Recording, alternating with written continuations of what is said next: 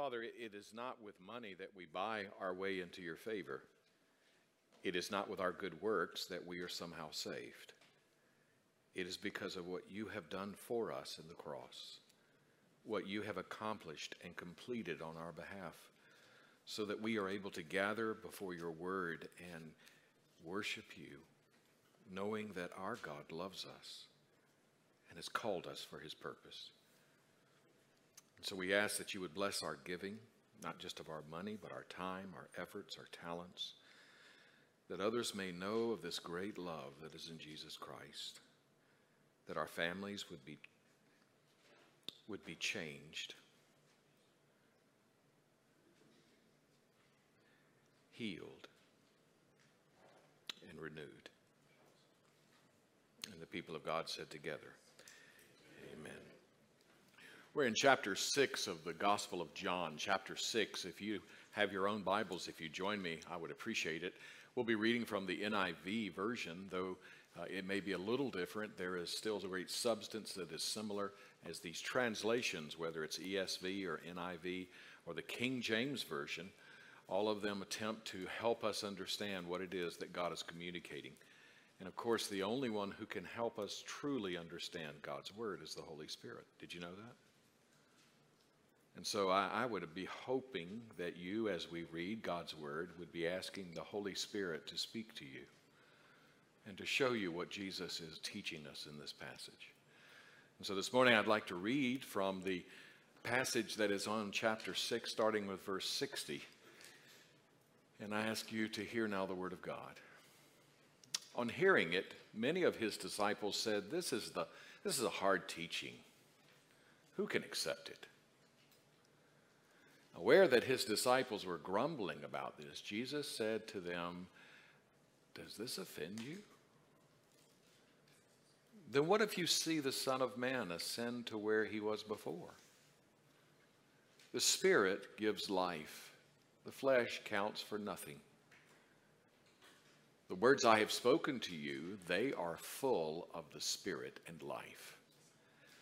Yet there are some of you who do not believe.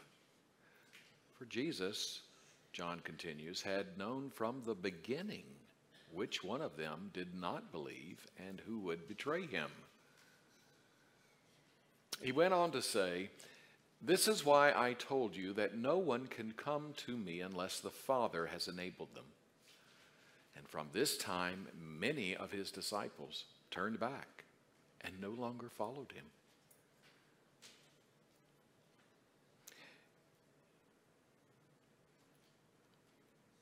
You do not want to leave too, do you? Jesus asked the 12. Simon Peter answered, Lord, to whom shall we go? You have the words of eternal life. And we have come to believe and know that you are the Holy One of God. Then Jesus replied, Have I not chosen you, the 12? Yet one of you is a devil. He meant Judas, the son of Simon Iscariot, who, though one of the 12, was later to betray him. This is the word of God. Would you pray for me and with me, would you? Father, as we study your word, we ask that you would search us and answer the question that we all have, and that is, do I have an unbelieving heart? And where I have doubts, strengthen my faith. May your word abide in us, we pray, in the name of Christ our Lord. Amen. I don't know about you, but one of the things that amazes me about the truth of the gospel is that the gospel is a message that is an offense. It's an offensive message. It offends people because it says you're not a good person. Now, none of you like hearing that because every one of us says, I'm a good person. I haven't driven over the speed limit that much. I haven't gotten angry at my neighbor so that I've shot them, though I've wanted to. I haven't screamed at my spouse and told them that they were going to hell yet. You see, the truth of the matter is that many times, and in our culture especially, we believe goodness is a matter of measuring ourselves against other people.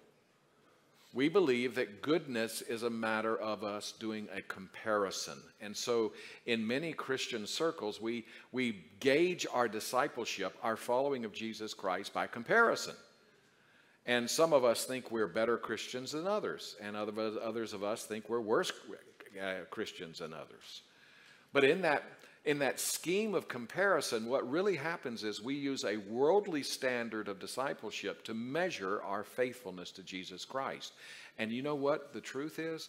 That kind of comparison, that kind of spirituality of comparison really comes from a heart of unbelief, not a heart of faith, not a heart of belief.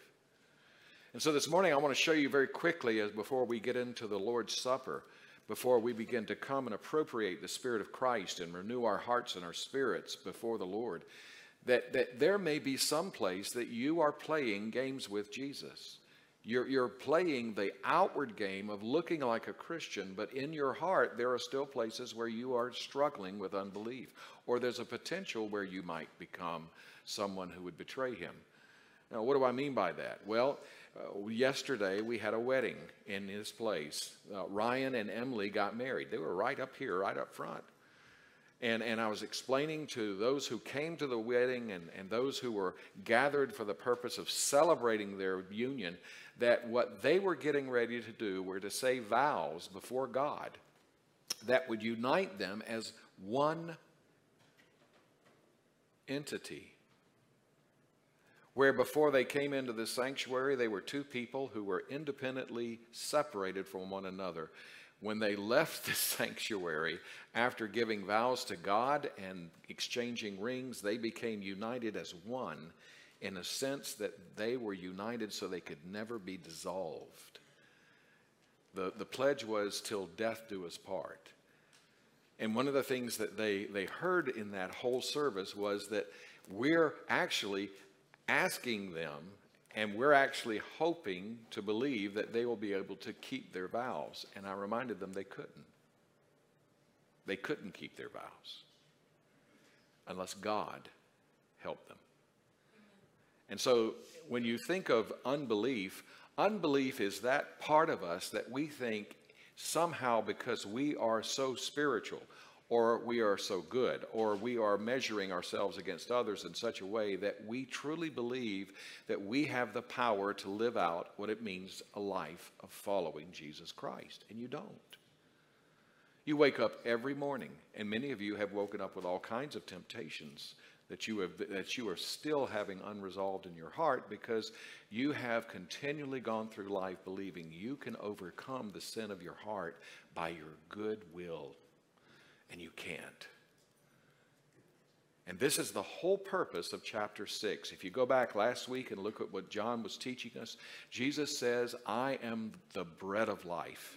You must come to me and feast on me, and I will give you life. I mean, it is so blatantly obvious from chapter 6 that what Jesus was teaching was, you're not going to make it on your own.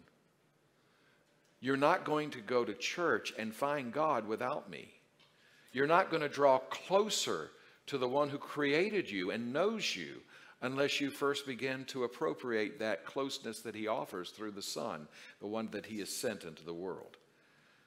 And so in light of that, the gospel is offensive. It's offensive because it says we must first acknowledge where we cannot do things.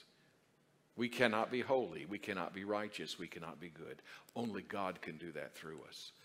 And so when you look at this passage and you begin to see what this whole message is about, is the first part that happens when Jesus teaches this, and you go back to chapter 6, verse 25, his words become offensive to those people because they were really religious people.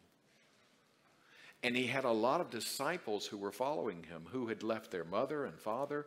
And it wasn't just 12, it was a number. Some people who study the scriptures say it was many as 70 people who were following Jesus at this point. Can you imagine? 70 people who were following him. The 12 were like an inner circle. But as he was traveling around and teaching, there was a mass of people following him. And everywhere he went, they went. Whatever he told them to do, they did. Whatever he taught, they heard. And so as they were going through that, they come to this moment where Jesus begins to proclaim that I am the bread of life. He feeds the 5,000. He walks on the water so that they see him. He is the Lord of creation. And you would think that they would immediately say, this guy is the one I need to follow. He is the one who has the answers to my life. But at the end of this chapter, we find some horrible news. That the words he's just taught us about him being the bread of life, the source of our righteousness, those very disciples are offended. I don't know if you've ever been offended. Have you ever been offended? I find people who are offensive very curious. I find when I'm talking with someone who's offended, they will easily tell me what they're offended by. And I'm using Logan because Logan's not offended me. I've probably offended him a number of times. But if Logan has offended me, I can tell you all the places where I'm offended by Logan. I can tell you how he did this and said that and how he didn't say this or didn't say that. And I could go through a list of places and I can easily, any one of you, when I'm offended, I can easily just pour out my heart and tell you how offended I am, right? But if you said, well, have you talked to Logan about your offense? Well, no, I can't do that. Why can't you do that? Well, I don't want to do that. I might hurt his feelings. Do you hear what's happening? What truly is happening is a heart of unbelief expressing itself in that I want to be justified in what I think and what I believe concerning how I've been treated. And I have no desire to resolve it. I just want people to take my side. So when a person is offended, they don't want to change. They want to have their way established, and they want others to agree that they are right. That's a dangerous place. In fact, Jesus has taught other places in the New Testament that if you're offended by someone in the church, you are required to go to that person privately without announcing it to anyone else and say to your brother and sister, I'm offended. Here's something that hurt me. And the Bible says, get it straight with your brother, with your sister right then. It goes on to say, if your brother or sister won't listen to you, then go and grab a witness, someone else who's a Christian, and ask them to go back to that person with you. And if they still won't see the reasonableness of what has transpired, then go back and tell the elders. And if the elders going with you talk to this person to try to restore the relationship between the two of you, then if that person will not repent and restore their relationship with that person that's offended, then the elders are charged to inform the congregation that this person is not a part of our church. That's harsh, isn't it? This person is not a part. Why are they not a part of the church? Because they don't have a believing heart. They're not being transformed by the words of Christ. They are choosing unbelief over belief. You see, belief, according to chapter 6, is that we would not only believe that Jesus is the Son of God, but he is the very source of our living, and every word he's given we will live by. Remember, man will not live by bread alone, but by every word that comes from the mouth of God. You want to talk about being offensive? You know what Jesus said about your enemies? We should line them up and shoot spitballs at them. Right?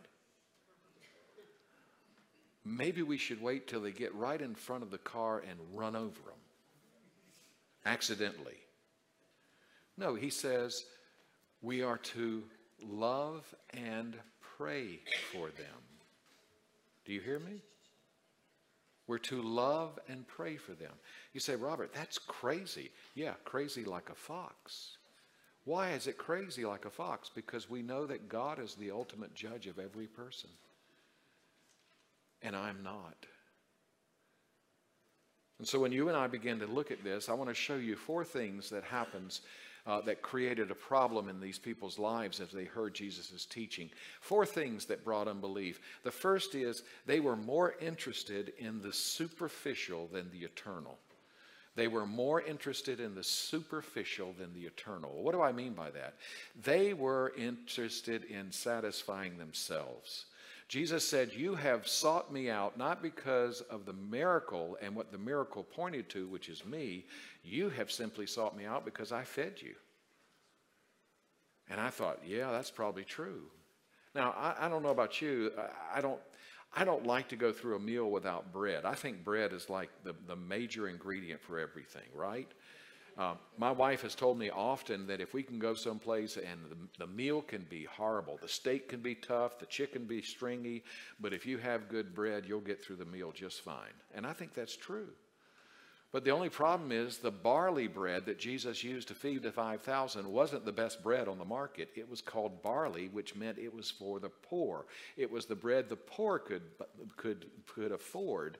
And that barley loaf was not the best bread. In fact, it was kind of tough. And yet, even though it was tough bread, it wasn't the best bread. Those disciples sought out Jesus because they had their tummy full. It kind of reminds me of a heart that just says, well, I'm satisfied with just whatever I get. Whatever I can get from others, whatever I can take advantage of. And Jesus said that superficiality, that attempt to be on the exterior, something you're not, without dealing with the interior motivations. This is why you're in danger, because you have a heart of unbelief. You're not really dealing with Christ. You're only dealing with the superficialities of Christ. That can happen in a church. It can happen in your walk with Christ as you go through the Bible. You could read your Bible every day. You could pray every day. But if you're not really dealing with the places God is speaking to you about that are hindering you from knowing Christ and loving Him, then you're just simply going through the motions. You're simply not dealing with Christ. You're just being religious. And by the way, we can be religious about anything. Some of you are very religious about baseball. Some of you are very religious about canoeing on the lake. Some of you are very religious about golf. I don't get that one. I've never understood why anybody would want to chase a white ball across any place, much less try to put it in a cup that's just too small.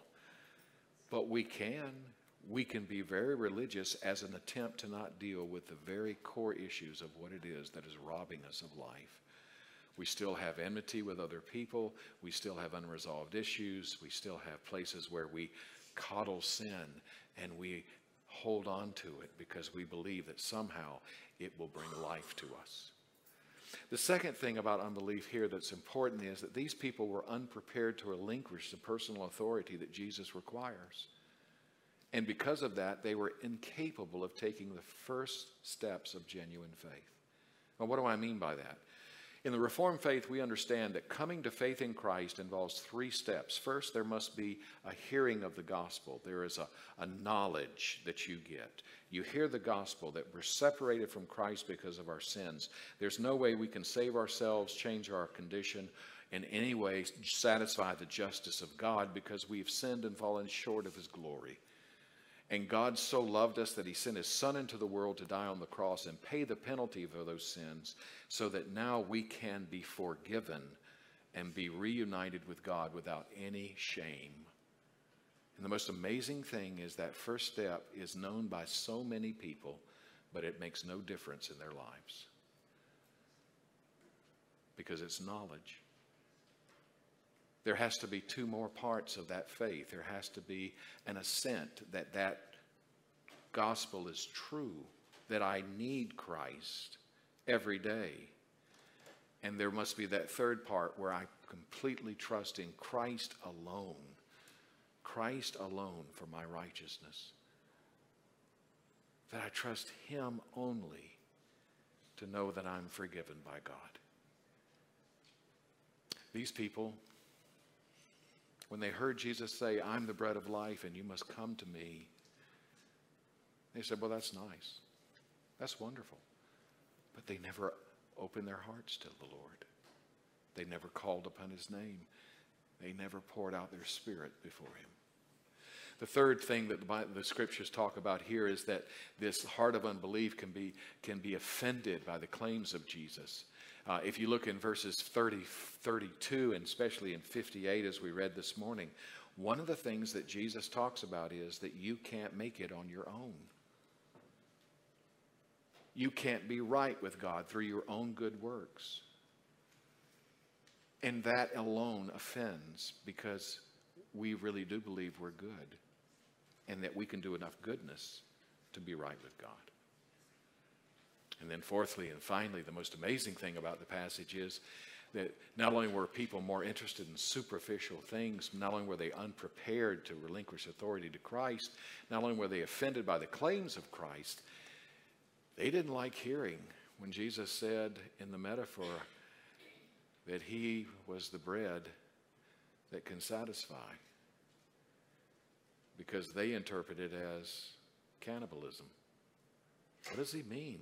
What does He mean that we have to eat His body? What does He mean? You know what was really happening? They did not understand what this meal was about. I remember days growing up in the Presbyterian church, I could not wait for communion in our church. Do you know why? It wasn't because we were allowed to take communion.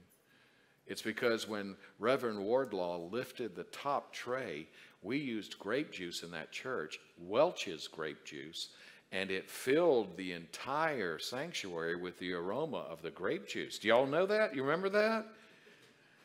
And the first thing that went through my mind as a kid was, man, I want some of that. And so as that was being passed around, the only thing I could think about was, I can't wait to get home because I'm going to buy some Welch's grape juice.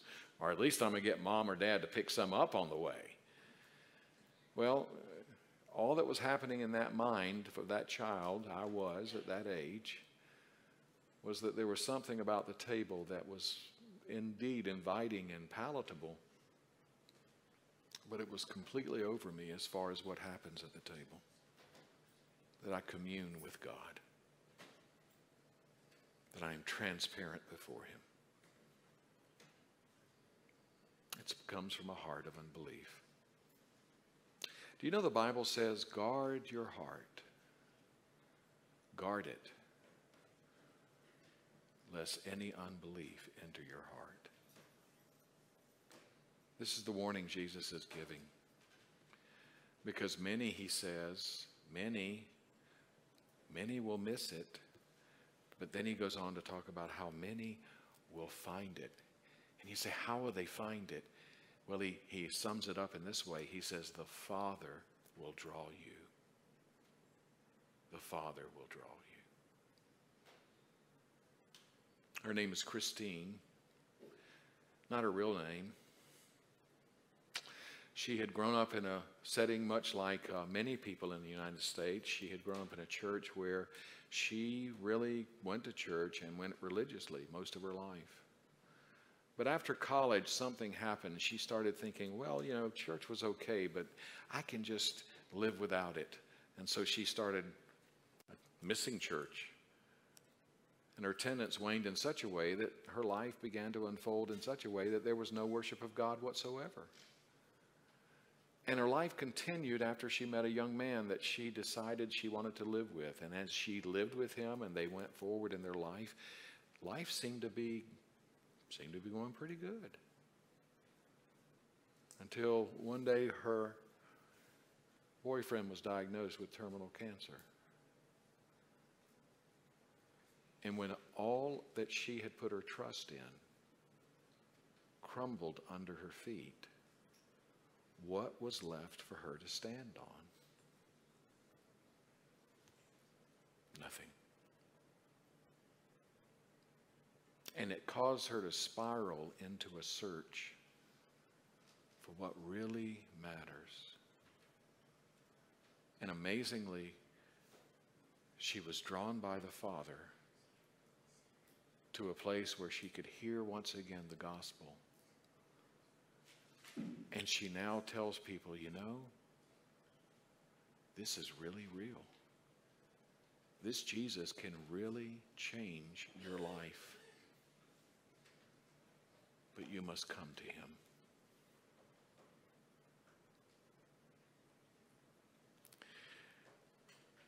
I hope you do, because he's in this place this morning.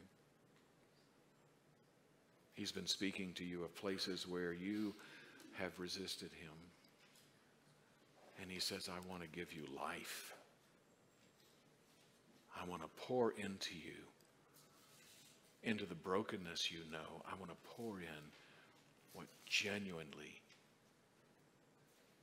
is real living. Would you pray with me?